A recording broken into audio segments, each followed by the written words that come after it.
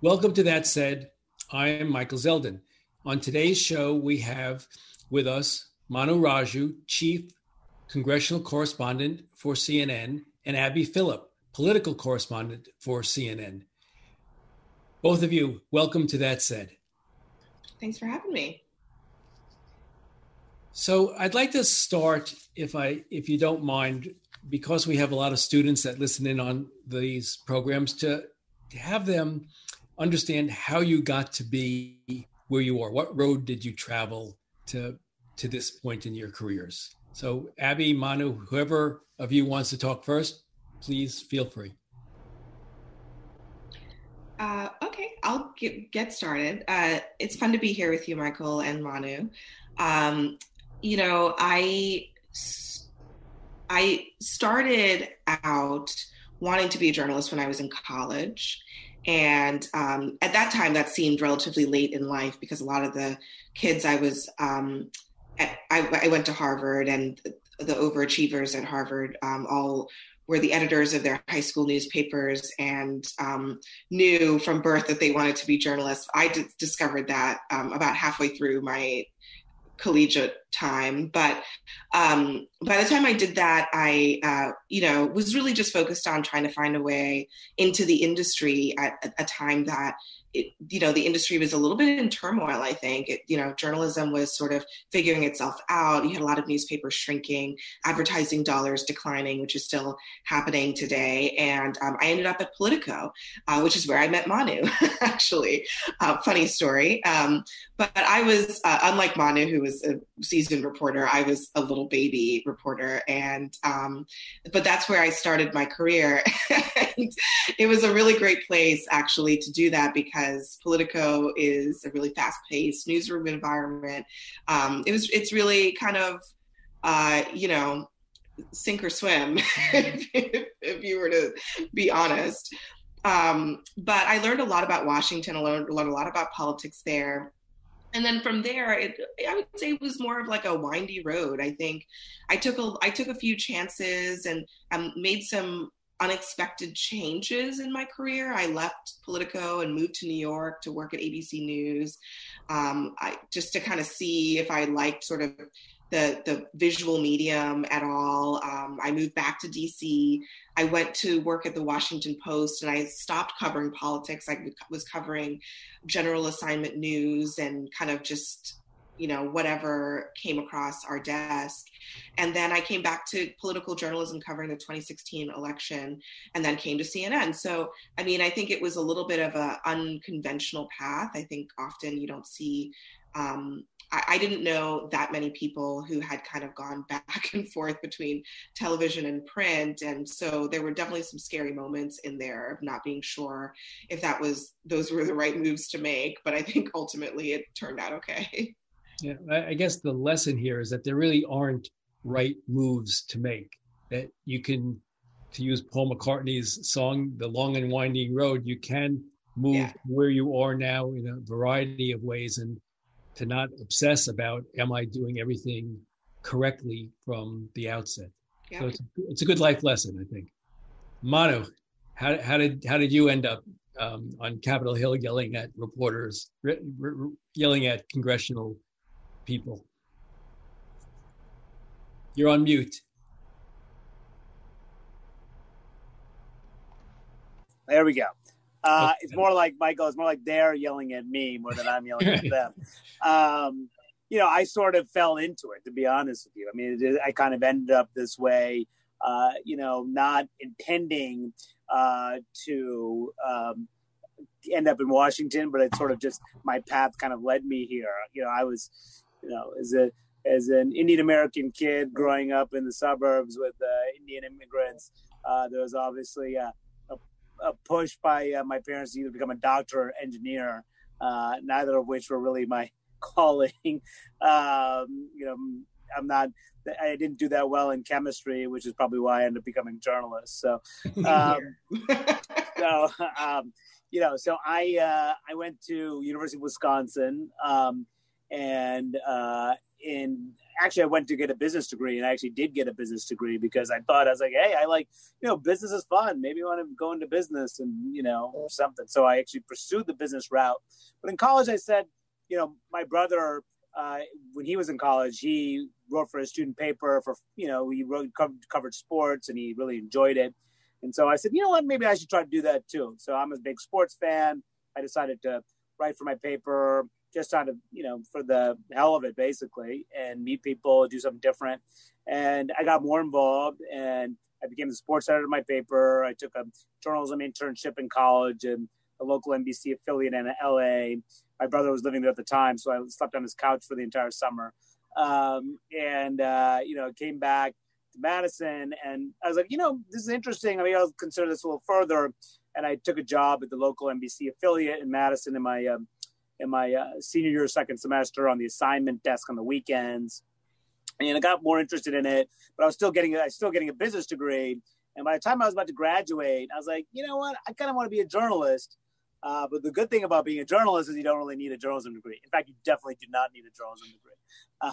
So I got my, to get your first job, you need clips of your work and published work in print, and especially in most of my career has been in print. And so in 2002, when I graduated, I moved out to DC, as I said, kind of not intentionally. I mean, not because that was my destiny or I was planning to do it for years. I only did it really because my folks had left the Chicago area when I was in college, and they moved to the DC area. My dad had changed jobs, and so I said, live with my parents and look for work.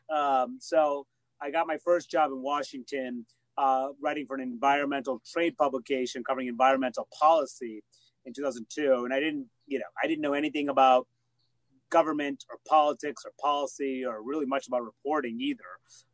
But as Abby was saying, you kind of sink or swim in this business. And, I spent a few years. That was my real education in covering Washington, covering government.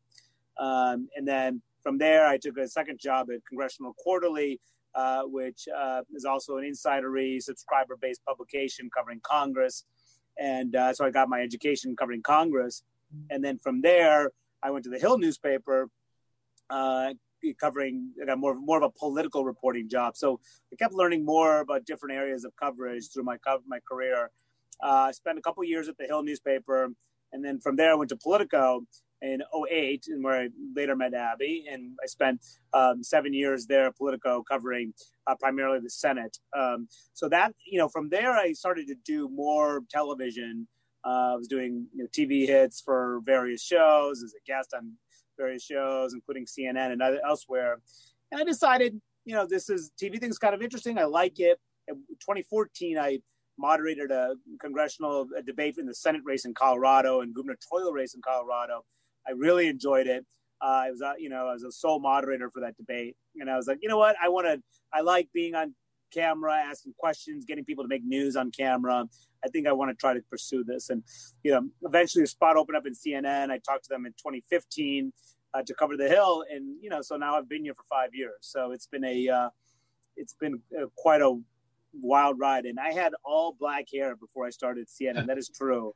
And now my hair is, I would say half gray, but some people would say maybe 75% gray.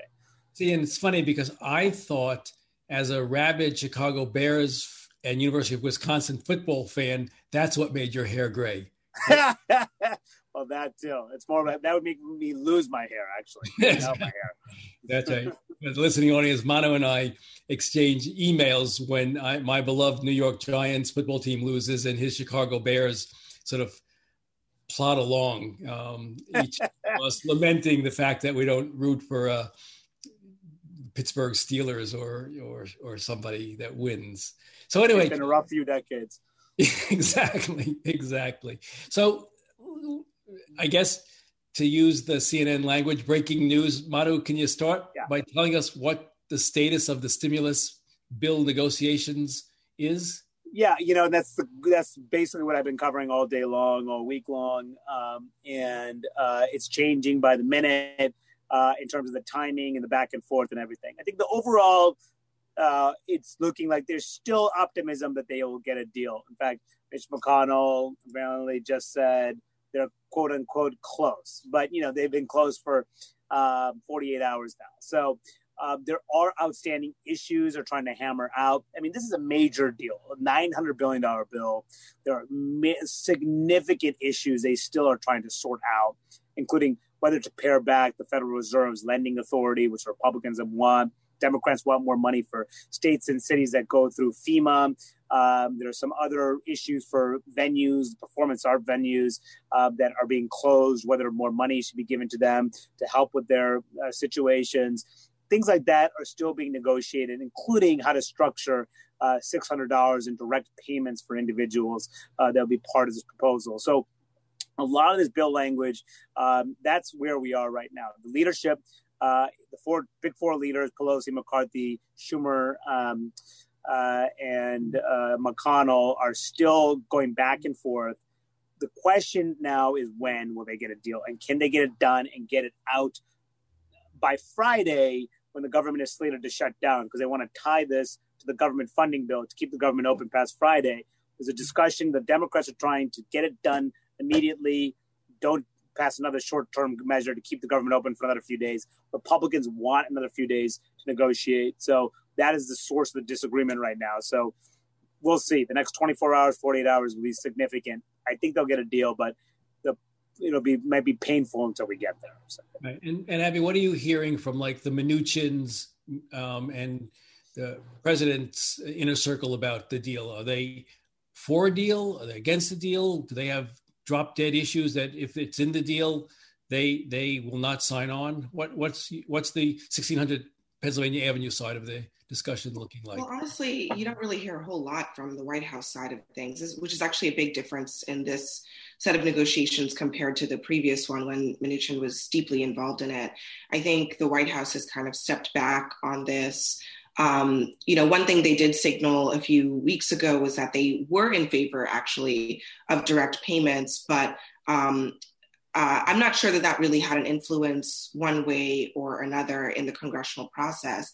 I think this has really gone a more traditional way, where you have the two chambers negotiating within their, Democrats with Democrats, Republicans with Republicans, and then with each other.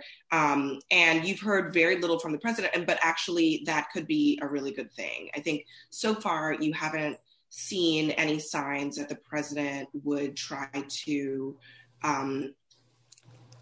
put any kind of, landmines into the situation by urging Republicans to reject any sort of bill structure.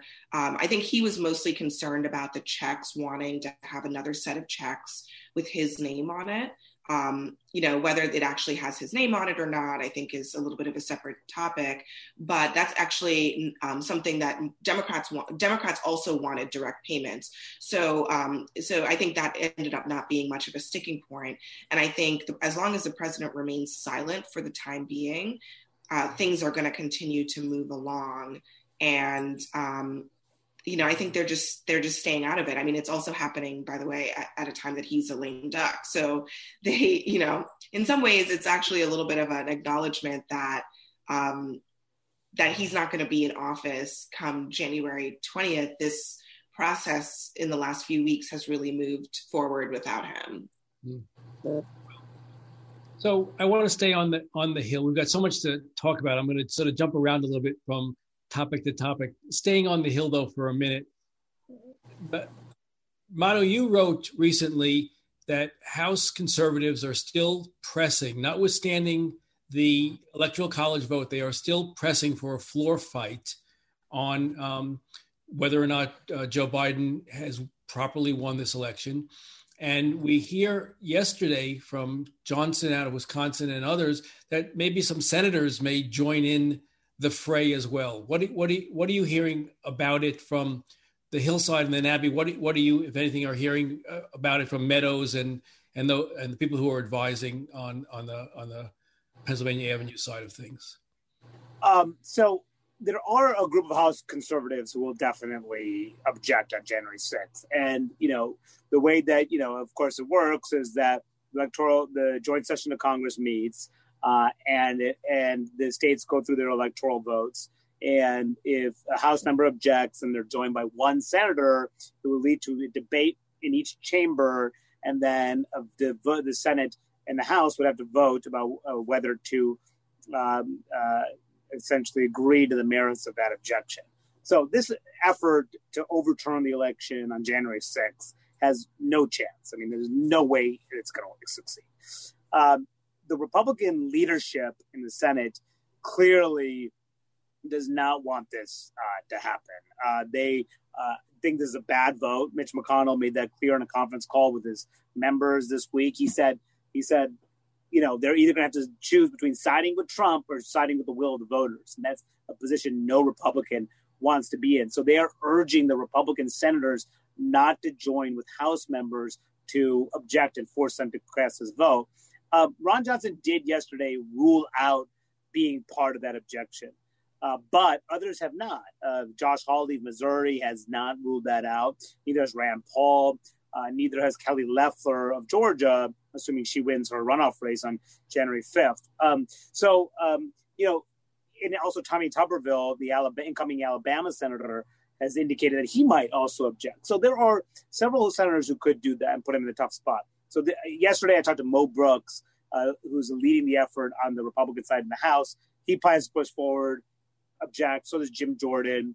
And what Mo Brooks said to me is the Republicans should not be part of the, quote, surrender caucus. So you can see the language coming in. They're siding with the president's rhetoric. They want to make a show of it. And they're not going to succeed, but they could put some of their members, their fellow Republicans, in an awkward spot. So, Abby, why? What's the thinking? Assuming there is thinking, what's the thinking besides, tantruming? Well, I think I was going to say in response to your question that the thing to keep in mind is that this is coming from the president himself. There's no, White House strategy around this. It's actually the president really doing this a lot on his own, making his own phone calls, tweeting his own messaging, kind of doing his own thing because this is what he wants to see. And there's no doubt that he knows that this is, at the very least, he knows that it's unlikely to be successful, but he wants Republicans to, as Mo Brooks alluded to, not surrender, to sort of show some fight. And he wants to see that play out on January 6th. So, I think there's one of the interesting things has been that even while the White House, you'll see people like Kayleigh McEnany going out there and on Sean Hannity every night and on Fox News, and she's talking about a rigged election and so on and so forth.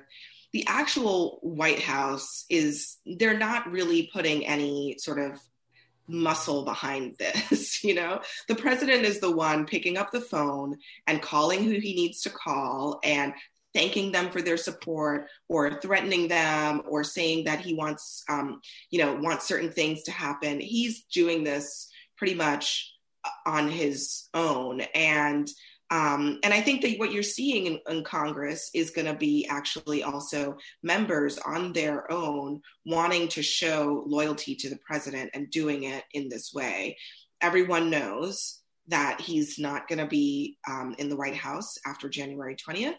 And people in the White House are operating in that way, no matter what the president says about the situation. So, for whatever that's worth, it's going to be a show, but as Manu says, it's not going to go anywhere, and people are aware of that.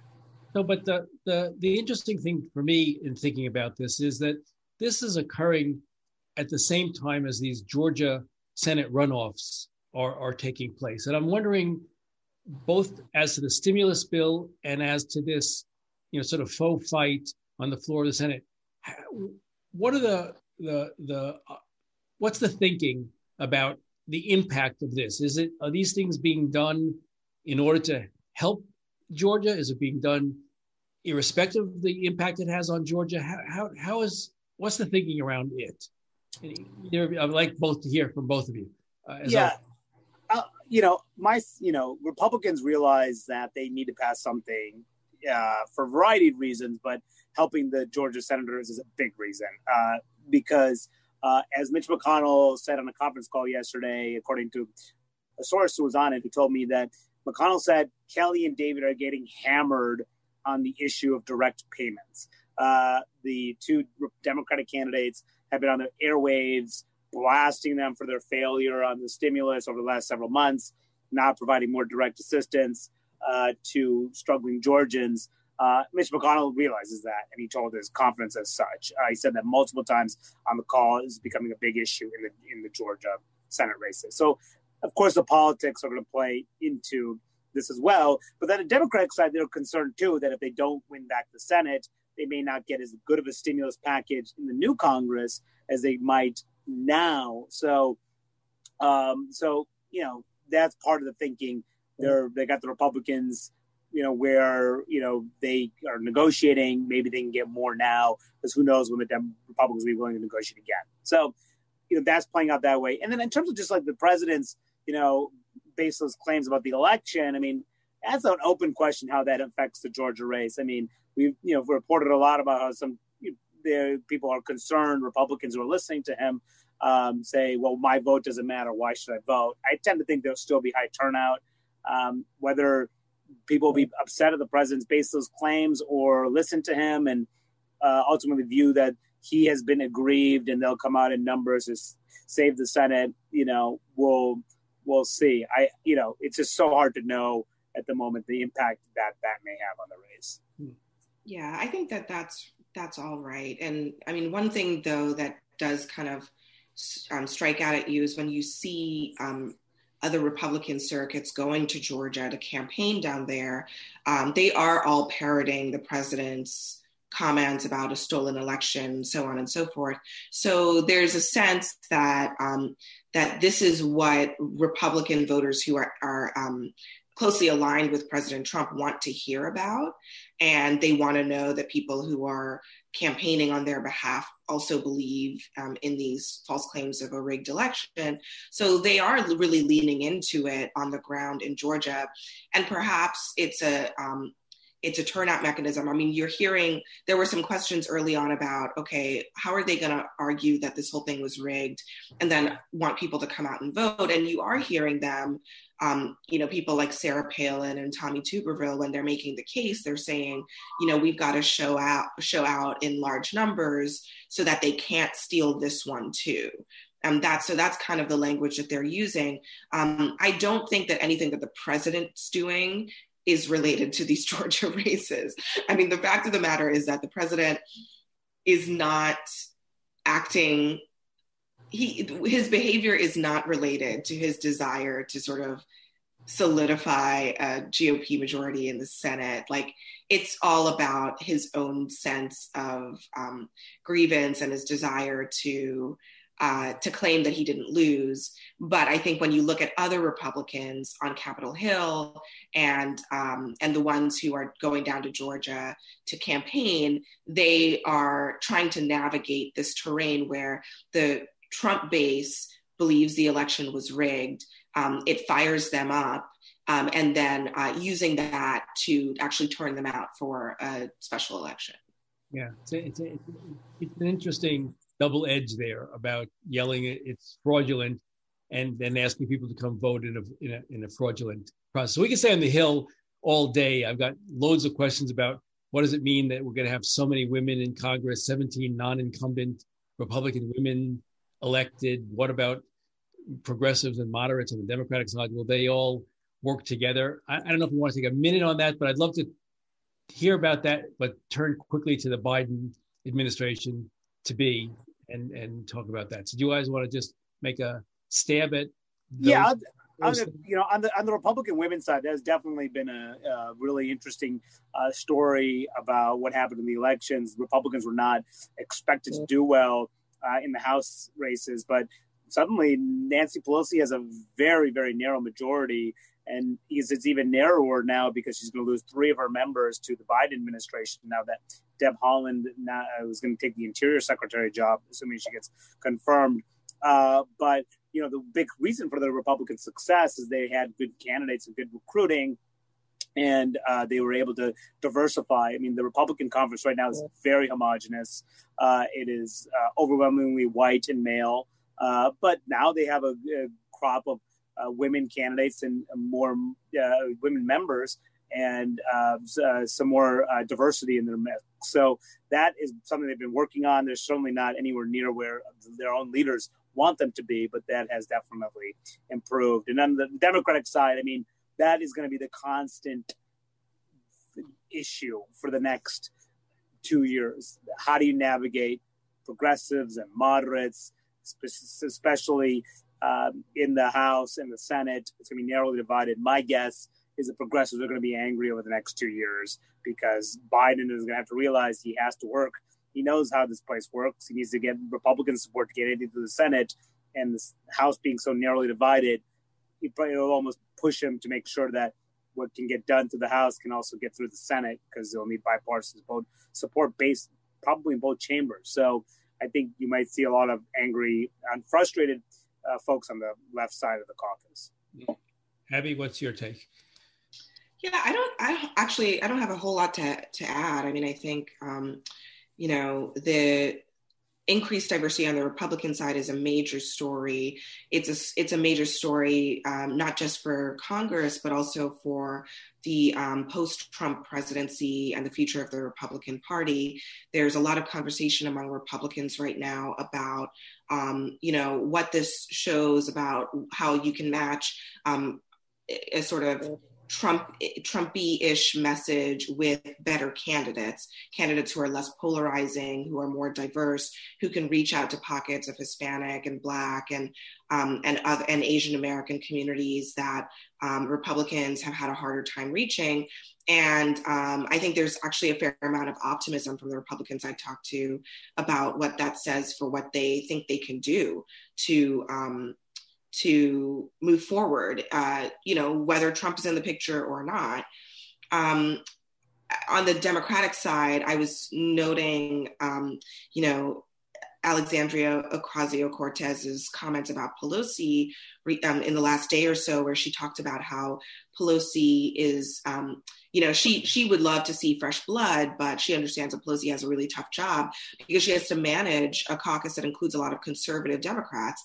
And it's an obvious acknowledgement, but coming from her, it seemed to reflect a recognition from someone who's a very powerful voice in the progressive caucus, that these next 2 years are not going to be a progressive free-for-all, that there are a lot of conservative members among the Democrats and a very narrow majority, and they may need to fall in line for a little while longer if they want to get anything done. So I think that's just something to keep an eye on as we go forward. I think people are expecting a huge fight, and there will be plenty of fights. Trust me. I mean, they've shown that they are willing to push back, but to what extent do they recognize the challenges faced by Pelosi, and do they cooperate with her more than you might otherwise expect?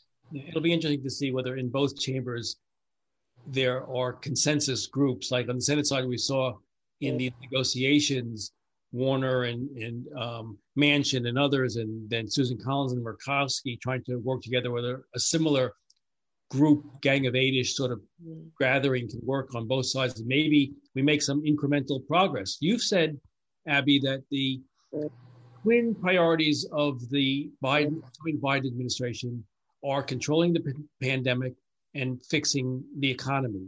To do that, you need consensus in some substantial way. Is there indications about how Biden is planning to go about trying to accomplish these objectives? Well, I do.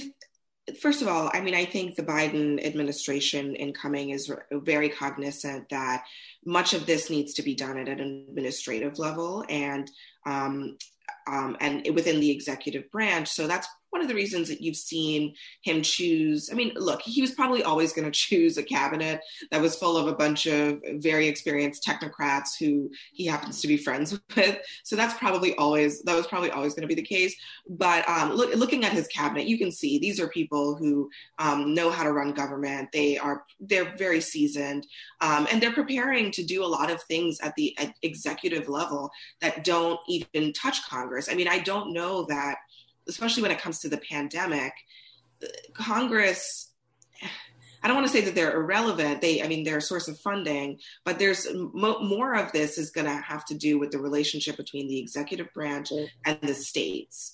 And I would say that they have already started that process of kind of reaching out to governors and opening lines of communication. And I think they see that as the clearest, most important pathway to getting the virus under control, because it is a national disaster, but it's a state by state and local crisis happening in different ways all across the country. On the economy, though, I mean, I think they always view the pandemic as being first because they need to get that under control.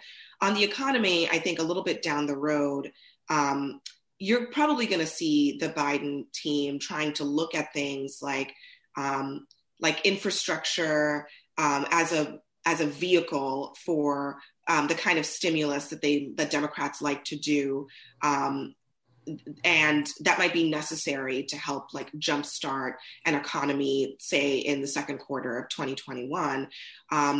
There will probably be a need for another attempt at a stimulus bill, but I think there are going to be some long-term challenges for the economy that, yes, they're going to have to deal with Congress on.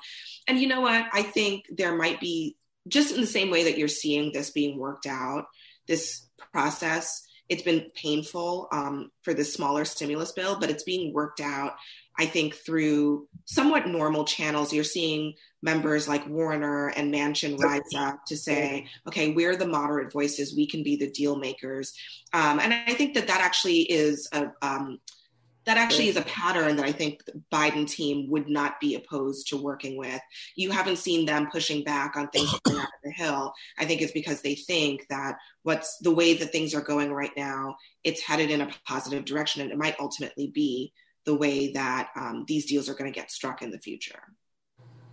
And Mano, on your end, first, Abby mentioned the confirmation process, and we've heard pushback about whether Neera Tanden makes it through, whether there's a waiver for the general Austin for defense. What in my experience, there's always, to put it in the worst of words, perhaps a sacrificial lamb, some nomination that doesn't seem to make it through. Do we have a sense here about these confirmations, or any of them sort of dead on arrival, or is this sort of posturing? Where does it stand?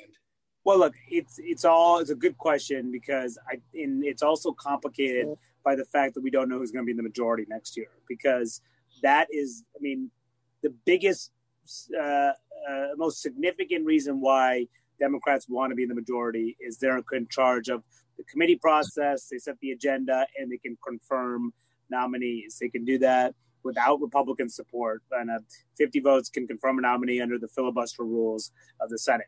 Legislation still requires 60 votes. So even if they have a majority of 50 votes, unless they change the filibuster rules, which is highly doubtful that they'll do with that narrow of a majority, they can't really pass much without Republican support. On the nomination front, they can confirm whoever they want if they all stick together. So that's why that's really important. So it's uncertain how quickly we can move through the nomination process. So let's just assume that Republicans keep the majority. There is Neera Tanden has problems. I mean, she certainly does. Lindsey Graham, who's chairman who will be chairman of the Senate Budget Committee in a Republican majority, told me this week that she would be a heavy lift to get confirmed. Now, does she become that sacrificial lamb? Maybe, but also there are Republicans, and we believe that this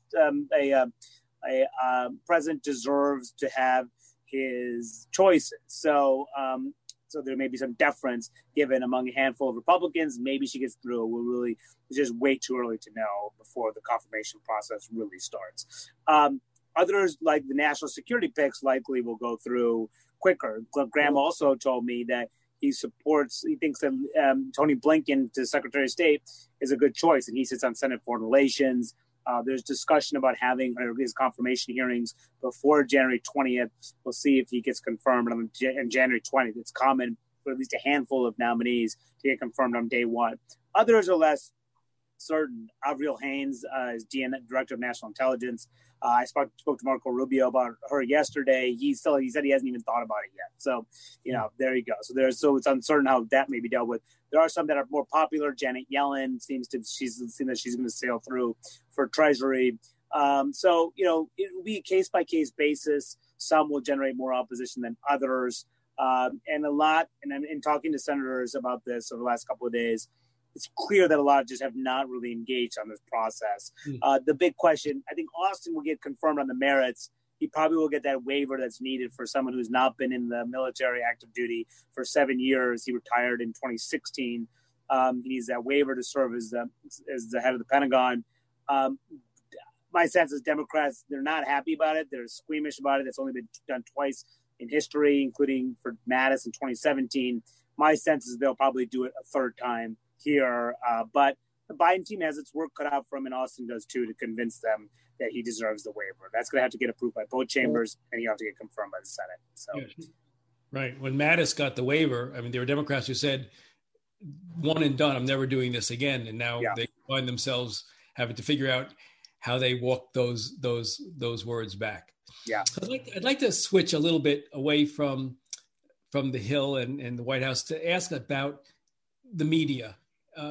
I've talked to Jim Acosta and Brian Stelter previously on this show, and we've talked about sort of the 5-year war between Trump and the media, and with Jen Psaki and others who we all know and have worked with. People are saying, well, maybe there's going to be a honeymoon, maybe there'll be sort of a different media White House relationship. Others have said, you know what, we really can't afford to look as if we're giving these guys a break after we are perceived to have given the Trump administration such a hard time. So how do you see it shaking out? I think that it's always going to be perceived as if the media is taking it easier on the Biden administration, in part because we're not dealing with the same level of, lies and, craziness and disarray that characterized the Trump administration. So there's always going to be like that perception. And I think perhaps there are some people that are concerned about that. I mean, as journalists, we should have the same level of scrutiny for the Biden team as we had for the Trump team. But the reality is it's not going to be as difficult because they don't lie as much, and they certainly don't lie intentionally as much. And you're not dealing with a principal who is constantly sort of throwing chum in the water to create chaos, to obscure other things that are happening, or, for example, launching a travel ban within the first days of the administration that hadn't even gone through a legal process and was being implemented in the dead of the night, leaving people stranded at the airports. I mean, things like that, I don't anticipate we will have to deal with the Biden administration. So it's just two different situations. They have a different approach. I think Democrats in general tend to have a little bit of a different approach to the media, especially someone like, Jen Psaki, and really, frankly, most of the people on the comms team who have a lot of experience dealing with the media. They're just, they have strategy. They understand that this is a relationship, and they might try to exploit that relationship. And so it's important for journalists to guard against that and make sure that there is, sufficient skepticism in that relationship.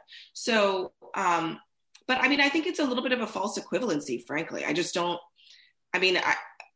think that we will have to be fact checking every one of the 30,000 lies told by the president, because while Joe Biden often says things that are not true, he actually is unlike a lot of politicians, he says the things that are not true all the time for all kinds of different reasons. But it's nowhere near the level of a President Trump. And so it's gonna feel different. It's gonna be different, but it's not because we're going easy on him. It's because we're dealing with a different kind of administration. So, Mano, let me read you something. Kathleen Parker, writing an opinion piece in the Post, writing to the comms team, she says, "You're entering the line." Talking to the president-elect's communications team, she writes to them saying, "You're entering a lion's den, thick with oversized ego. In fact, the largeness of their own celebrity status and the need to keep their contracts in a Trump-free industry, there is likely to be tougher than ever. Thus, you White House communications women, a word of advice: beware. Celebrity journalists have become the news, and they have their own empires to protect. They won't remember that you once rubbed shoulders with them in makeup, forget that you were once friends, because these journalists don't have friends in high places or any place else. They'll run you over if you stand between them and the news. That must break on their watch." So that's sort of her take, and sort of like, what do you think? Look, I don't necessarily disagree with that. I mean, Of course, just interrupt. Neither of you fit the description of celebrity journalists who don't remember their friends. Monica is actually a celebrity journalist. Yeah, right. One of my former bosses once said, "It's better to be feared than loved." And I tend to agree with that. I don't, one of the things that I tried to counsel young aspiring journalists is, your sources, sure, they can be your friends, but they shouldn't be your best friends. They shouldn't, you can be, I should say this, you should be friendly with your sources, and you should. There's nothing wrong with having a nice relationship with someone, but be cautious about making them your friends, because you don't want to get too cozy with your sources. You don't want to get too friendly with your sources, because you're going to have to be critical in your coverage of your sources. And for me, the best way to develop trust among people who I cover is to be honest with them. I'll be writing this negative story about their boss, and Democrat or Republican, I go to them and I tell them what I'm going to write and what I'm going to report, and give them enough time to respond to my reporting. And if they have a comment, I will take it into consideration. I will reflect it in the story, but they should feel like they have had enough time to respond one way or the other. The situation you don't want to get in is you feel like, oh, that's my buddy, and I can't write a bad story about him or her. That's the last place you want to be as a reporter. And I don't think most reporters are like that. I think most reporters realize that we have an important job. We're covering, the leaders of our country, and we have to hold them accountable. And, we have to have a trusting relationship with each other. And that requires us being forthright about what we're going to report, and them to be forthright about what's true and what's not. Where that relationship breaks down when one side lies to you about what you're reporting and says it's not true, and it is true. Or if the reporter is not honest about what they're going to report. So it requires a back and forth for it to be a functional relationship. Yeah, and it's interesting.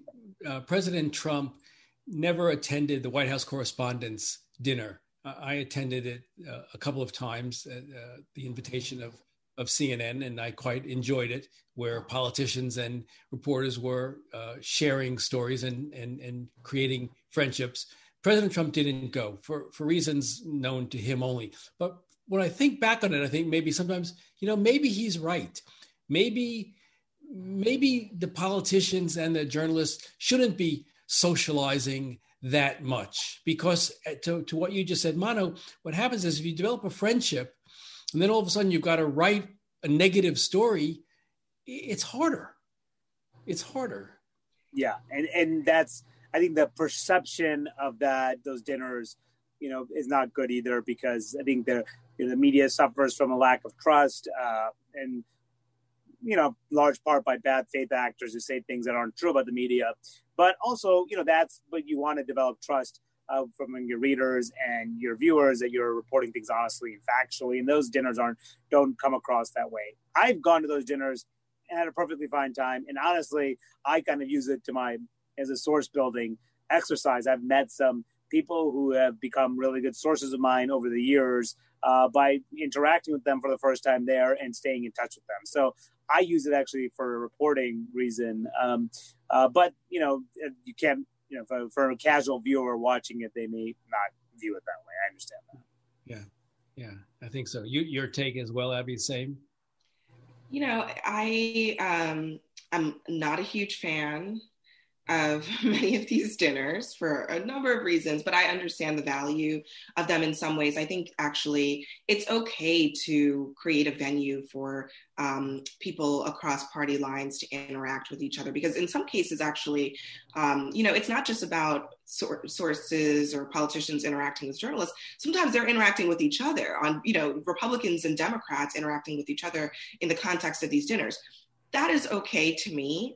I think the place that I think this gets a little tricky, and this is where the Correspondents' Dinner has had some rough times in the Trump years, is the comedian or the entertainment for the evening. And what is the purpose of that entertainment?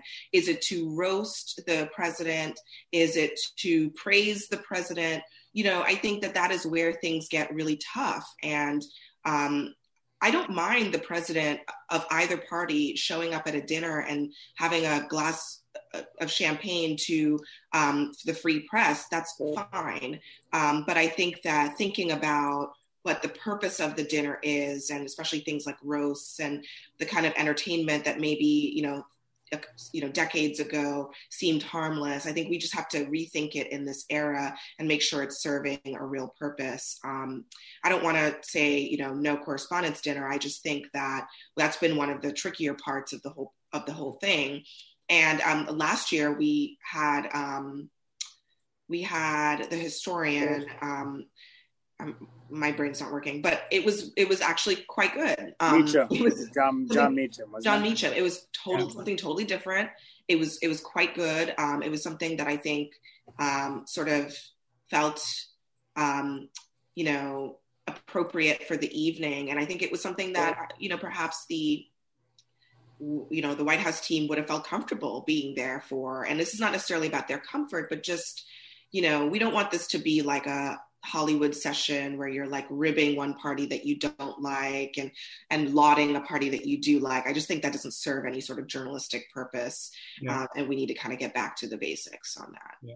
So I have a question in the Q&A, which is a topic I was going to get to, which is the question of, there are two or three questions that sort of get intertwined. One is investigate or pardon or stop investigating President Trump and his inner circle when they leave office, and then the question of pardons by the president, the preemptive pardon. So let's take first the question of what are you hearing is your personal take, but also what are you hearing about the mood around the investigation of the president and his inner circle when he leaves? Nick, we could talk the equities of both sides of it.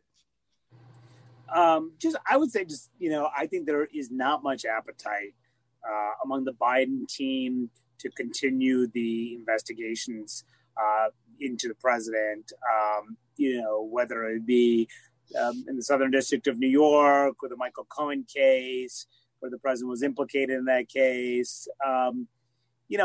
Even if the president deserves it, I think that the concern is that he will look like he's going after his predecessor and potential future competitor in 2024. And I think those are the complicated things that they have to be, that they are certainly aware of, especially when Biden's, mantra right now is wants to unite the country. So, and that kind of investigation into Trump will be sort of as a daily distraction. So that makes me, but a lot of this stuff is not under his jurisdiction. I mean, as we know, the Manhattan DA is investigating the Trump organization, which certainly could pull in the president. So, that is part of it too. I think it'll be a big question for whoever the president picks as attorney general, and we'll see how they answer that question. When they get during the confirmation proceedings. And on the House side, I think the Democrats, there's probably some leftover investigations that they will continue, including trying to bring in Don McGahn to testify in the House Judiciary Committee, the former White House counsel. But I think that's going to really, die out, and they're going to try not to make it a Trump show in the House. I think they want to move on, and they think that's a distraction. Yeah, remember, and Abby, to in follow-up, remember in a May town hall meeting, Biden was asked, are you going to pull up President Ford, meaning President Ford pardoned Richard Nixon. He said, are you going to do that? And he said that he makes a pledge not to do it. His quote is, it's hands off completely. The Attorney General of the United States is not the president's lawyer. It's the people's lawyer, and whatever they want to do, they will do. Not so clear how that plays out. And it's not so clear with Hunter Biden now being under investigation, how those things play out in tandem. Will the Senate be investigating Hunter, the House investigating the Trump people? And then the next thing we know, it's 2022 and we've not done anything but investigate people. Yeah, I mean, it will be interesting to see if in fact the Senate is in Republican hands, but if they choose to also go after Hunter Biden, if the DOJ is already doing it. And because we know that the U.S. Attorney's Office in Delaware has launched an investigation. It's been ongoing for some time. So it does I have some questions about whether Senate Republicans would want to do that, but it's entirely possible that they would. Just in the same way that I think Democrats didn't sort of hesitate to do their own investigation, even though the special counsel was doing an investigation into Russian interference. I think that Biden's pledge on not pardoning Trump is secondary now to whether Trump will just go ahead and pardon himself. And I think it's definitely a possibility. I mean, there's a lot of pardon chatter among Republicans, talking to sources. It is far and wide. The scope of the types of pardons that they're considering over at the White House is pretty breathtaking when you think about it. And part of that has to do with the fact that they are explicitly basically telling people, don't even bother with the normal pardon process. This is all going through the White House counsel's office. And people all over the map, not just people who are friends of the presidents or family members of the presidents, are clamoring for pardons. And I think President Trump is in a mood where he wants to do as much as he can with the power that he has. And there's no power that is more unilateral and unchecked than the pardon power. So, I think all things are possible in that terrain. I don't think anybody really knows what he's going to do, but don't be surprised, because I think that there are a lot of things under consideration, and it all at the end of the day comes down to President Trump and what he feels like doing. I'm not sure. I mean, I think the only problem with pardoning himself is sort of this implication of guilt. And I think he is sensitive to that to some extent, as much as he thinks that he's being, he's like on the receiving end of some kind of witch hunt. I think he is sensitive about seeming as if he's admitting that he did something wrong. For me, the thing that I'm going to keep my eye on most is the president and the intelligence community has been sort of at a slow war over from the time that the Steele dossier first surfaced and he felt that he was being set up through till today. And so what I have my eyes open on, and I look to hear from you guys down the line, is what's he going to do with Julian Assange and Edward Snowden? Mm-hmm. Because those are two very interesting pardon possibilities, way more interesting to me than Don Jr. or Rudy Giuliani. Yeah. And are you hearing anything about either of those guys in pardons?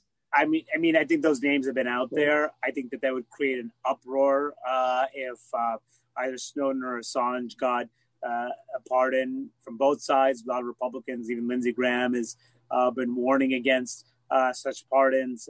So, the president tends to doesn't really care about causing an uproar. So who really knows? It could be something he does in the last day of office. But that's certainly chatter that's been out there. And for what it's worth, I mean, I think people in the White House have been kind of downplaying those possibilities.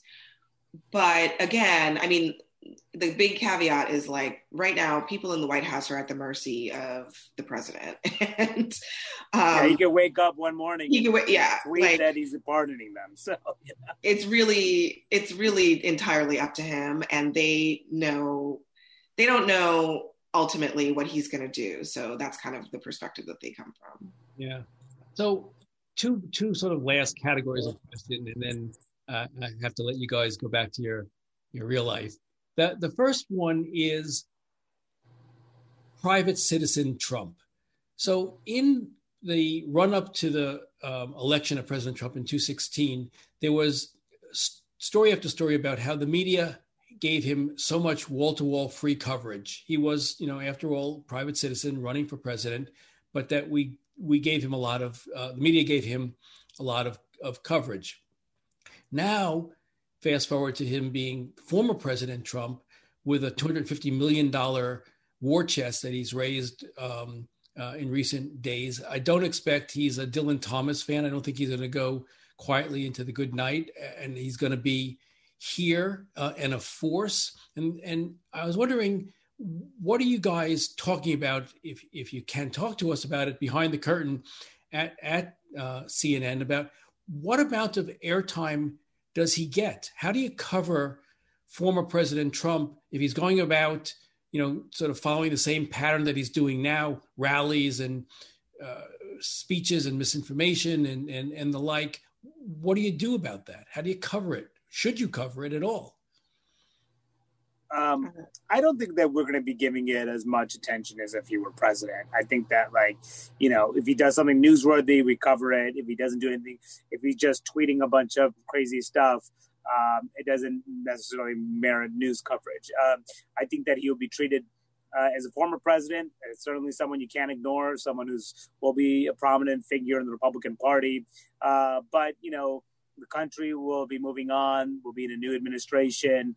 Then he won't be driving the news. He'll be reacting to the news. And, so I think it'll be it will be much less of a Trump focused news coverage. I think on all fronts, I think we'll probably, CNN, I'm sure others will probably be very similar. So I think you'll start to see that fade over time. And I'm not even convinced he's going to run again in 2024. So, we'll just have to see. If he becomes a candidate in 2024, then I'm sure he'll get more coverage then. But I sense it'll sort of peter out over some time here. Yeah, I guess the question, though, Abby, is if he's going to be holding these mass rallies starting on the 21st of January and running straight through, does the media have it within itself to sort of resist coverage? I think that the media does have it within itself to resist coverage. I mean, I think the newsworthiness of a former president holding rallies and claiming that he may or may not run for president is just, within the scope of the challenges facing the country in a new administration. It just does not rise to the level. So I have no doubt that it will be actually fairly easy for people to take a step back from that. I mean, that's not to say that like Newsmax or Fox News will do that, because I think Trump remains the lifeblood of conservative media. But I think for most mainstream outlets, we have to shift to covering a new president and covering the challenges of the day, and not just a lot of political bluster, which is really all it's going to be. I mean, the president's comments at a rally are not of any note at all when it comes to real things that are happening in people's lives. Yeah, and we'll see. I know it's been reported that MSNBC has a new incoming president. There's a talk about whether Jeff Zucker will leave CNN and take on a next phase of his life, and that'll mean new teams of people coming in to decide what is newsworthy. And I think it's going to be a challenge. I'm not so convinced that people are going to be able to resist the coverage, and so we'll see how it goes. So, last question for both of you, Abby. You've said that the country wants two things: politics to be less front and center in their lives, and the government to do things it's supposed to do. As you look, to the future, short term, medium term, longer term, how do you think those things get accomplished from your perch? And then Manu, the same thing from your congressional side. How do we get politics less front and center in our lives and the government doing things that we need them to do? I think it's pretty straightforward. I think when the government is operating fairly normally, it's actually usually pretty boring. And I think that it will recede from people's day-to-day lives. They won't wake up in the morning thinking about what crazy thing happened yesterday. So it's about the normal functioning of government and some of the more mundane things that happen. Even the fights on Capitol Hill are a process. That is a normal process, and it is okay for them to happen. And I think people are, they're waiting for things to be, to go along certain rules. You know what I mean? Like, one of the problems with the Trump era is that it was so unpredictable. You never knew when he would wake up and say, oh, I don't like this or I don't like that. I think what normally happens on Capitol Hill is that you have the two camps. They're coming at it from ideologically different perspectives. They negotiate and they fight, and then they come to some kind of compromise. I think when we are back to that, it will be a boring day in Washington. And a lot of people, frankly, want that. That people want to be able to go to dinner and talk about something that is not Donald Trump. So I think that will happen inevitably, because if you look at Biden's nominees, they are, I like to call them technocrats, because I think that's really what they are. They are people who are sort of administrative masters by and large. They're not personalities. They're not ideologues by and large. And they're going to run this government probably in a fairly boring fashion. And I think that's exactly the way that the Biden administration wants it.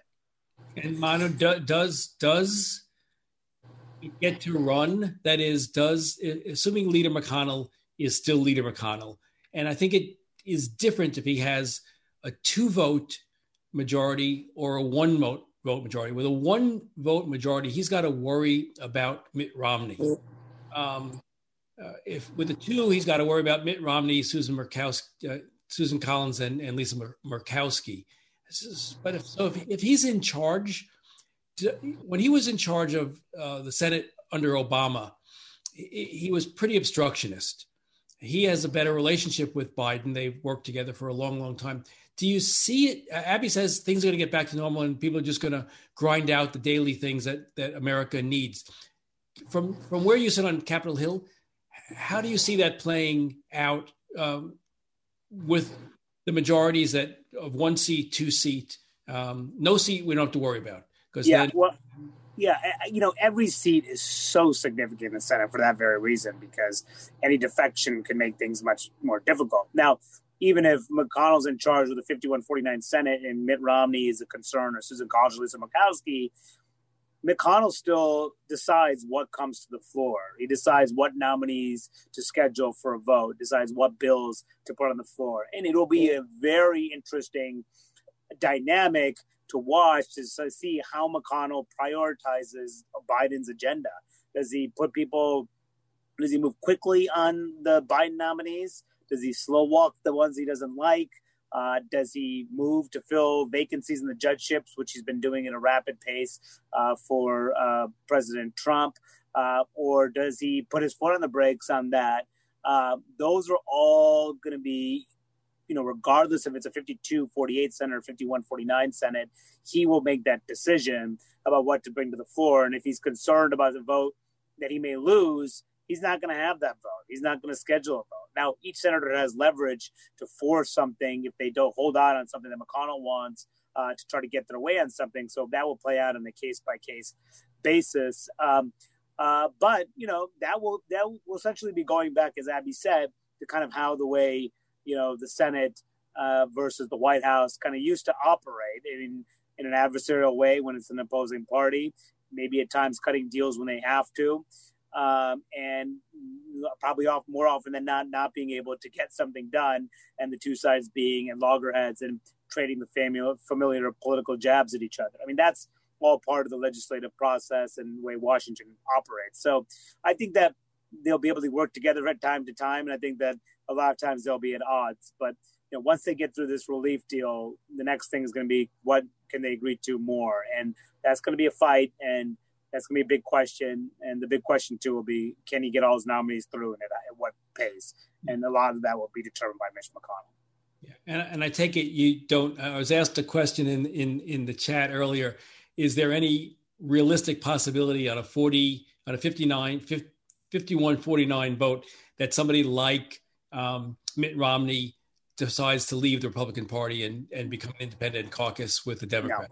No, not a chance. And people say, well, what about Joe Manchin? Will he flip to the Republican side? No, not a chance. And that is a death knell for any member to do for the most part. And look at what Justin Amash, he left the Republican Party. Didn't run for re-election. The only exception being Jeff Van Drew of New Jersey, who switched parties and won as a Republican in his seat in that conservative-leaning district after opposing impeachment. So, but rarely is that a recipe for success. So final thoughts, Abby. What do you got your eye on upcoming? And then Manu, what stories are you mostly want us recipients of the news? What do you want us to be looking at?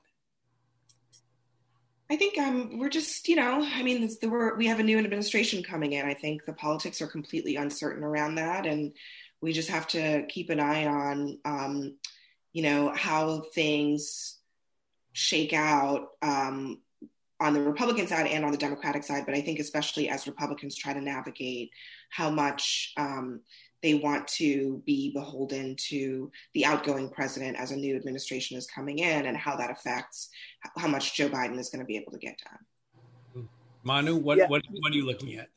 Yeah, I mean, the Georgia runoff races are going to have a big say in how the next 2 years goes.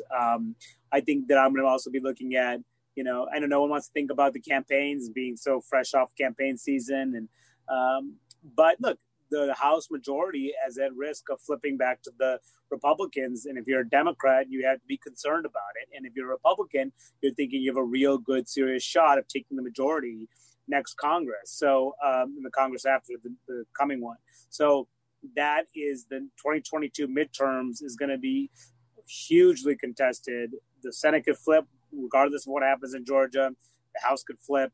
Oftentimes not good for the president of his own party, usually suffers losses in his first midterm. So we'll see, but that's really going to, we don't want to think about the campaigns, but that's really going to be driving a lot of the decision-making on Capitol Hill. Abby and Manu, thank you so much for instructing us through this conversation today. You've both been terrific. Thank you. Thanks, Michael. Thanks for having us. That Said is produced by Compro and the Museum of Public Relations. Theme music is by Sam Post. Let us know if you have any thoughts. Write to us at thatsaidzeldin@gmail.com. Thanks so much for listening. For That Said, I'm Michael Zeldin.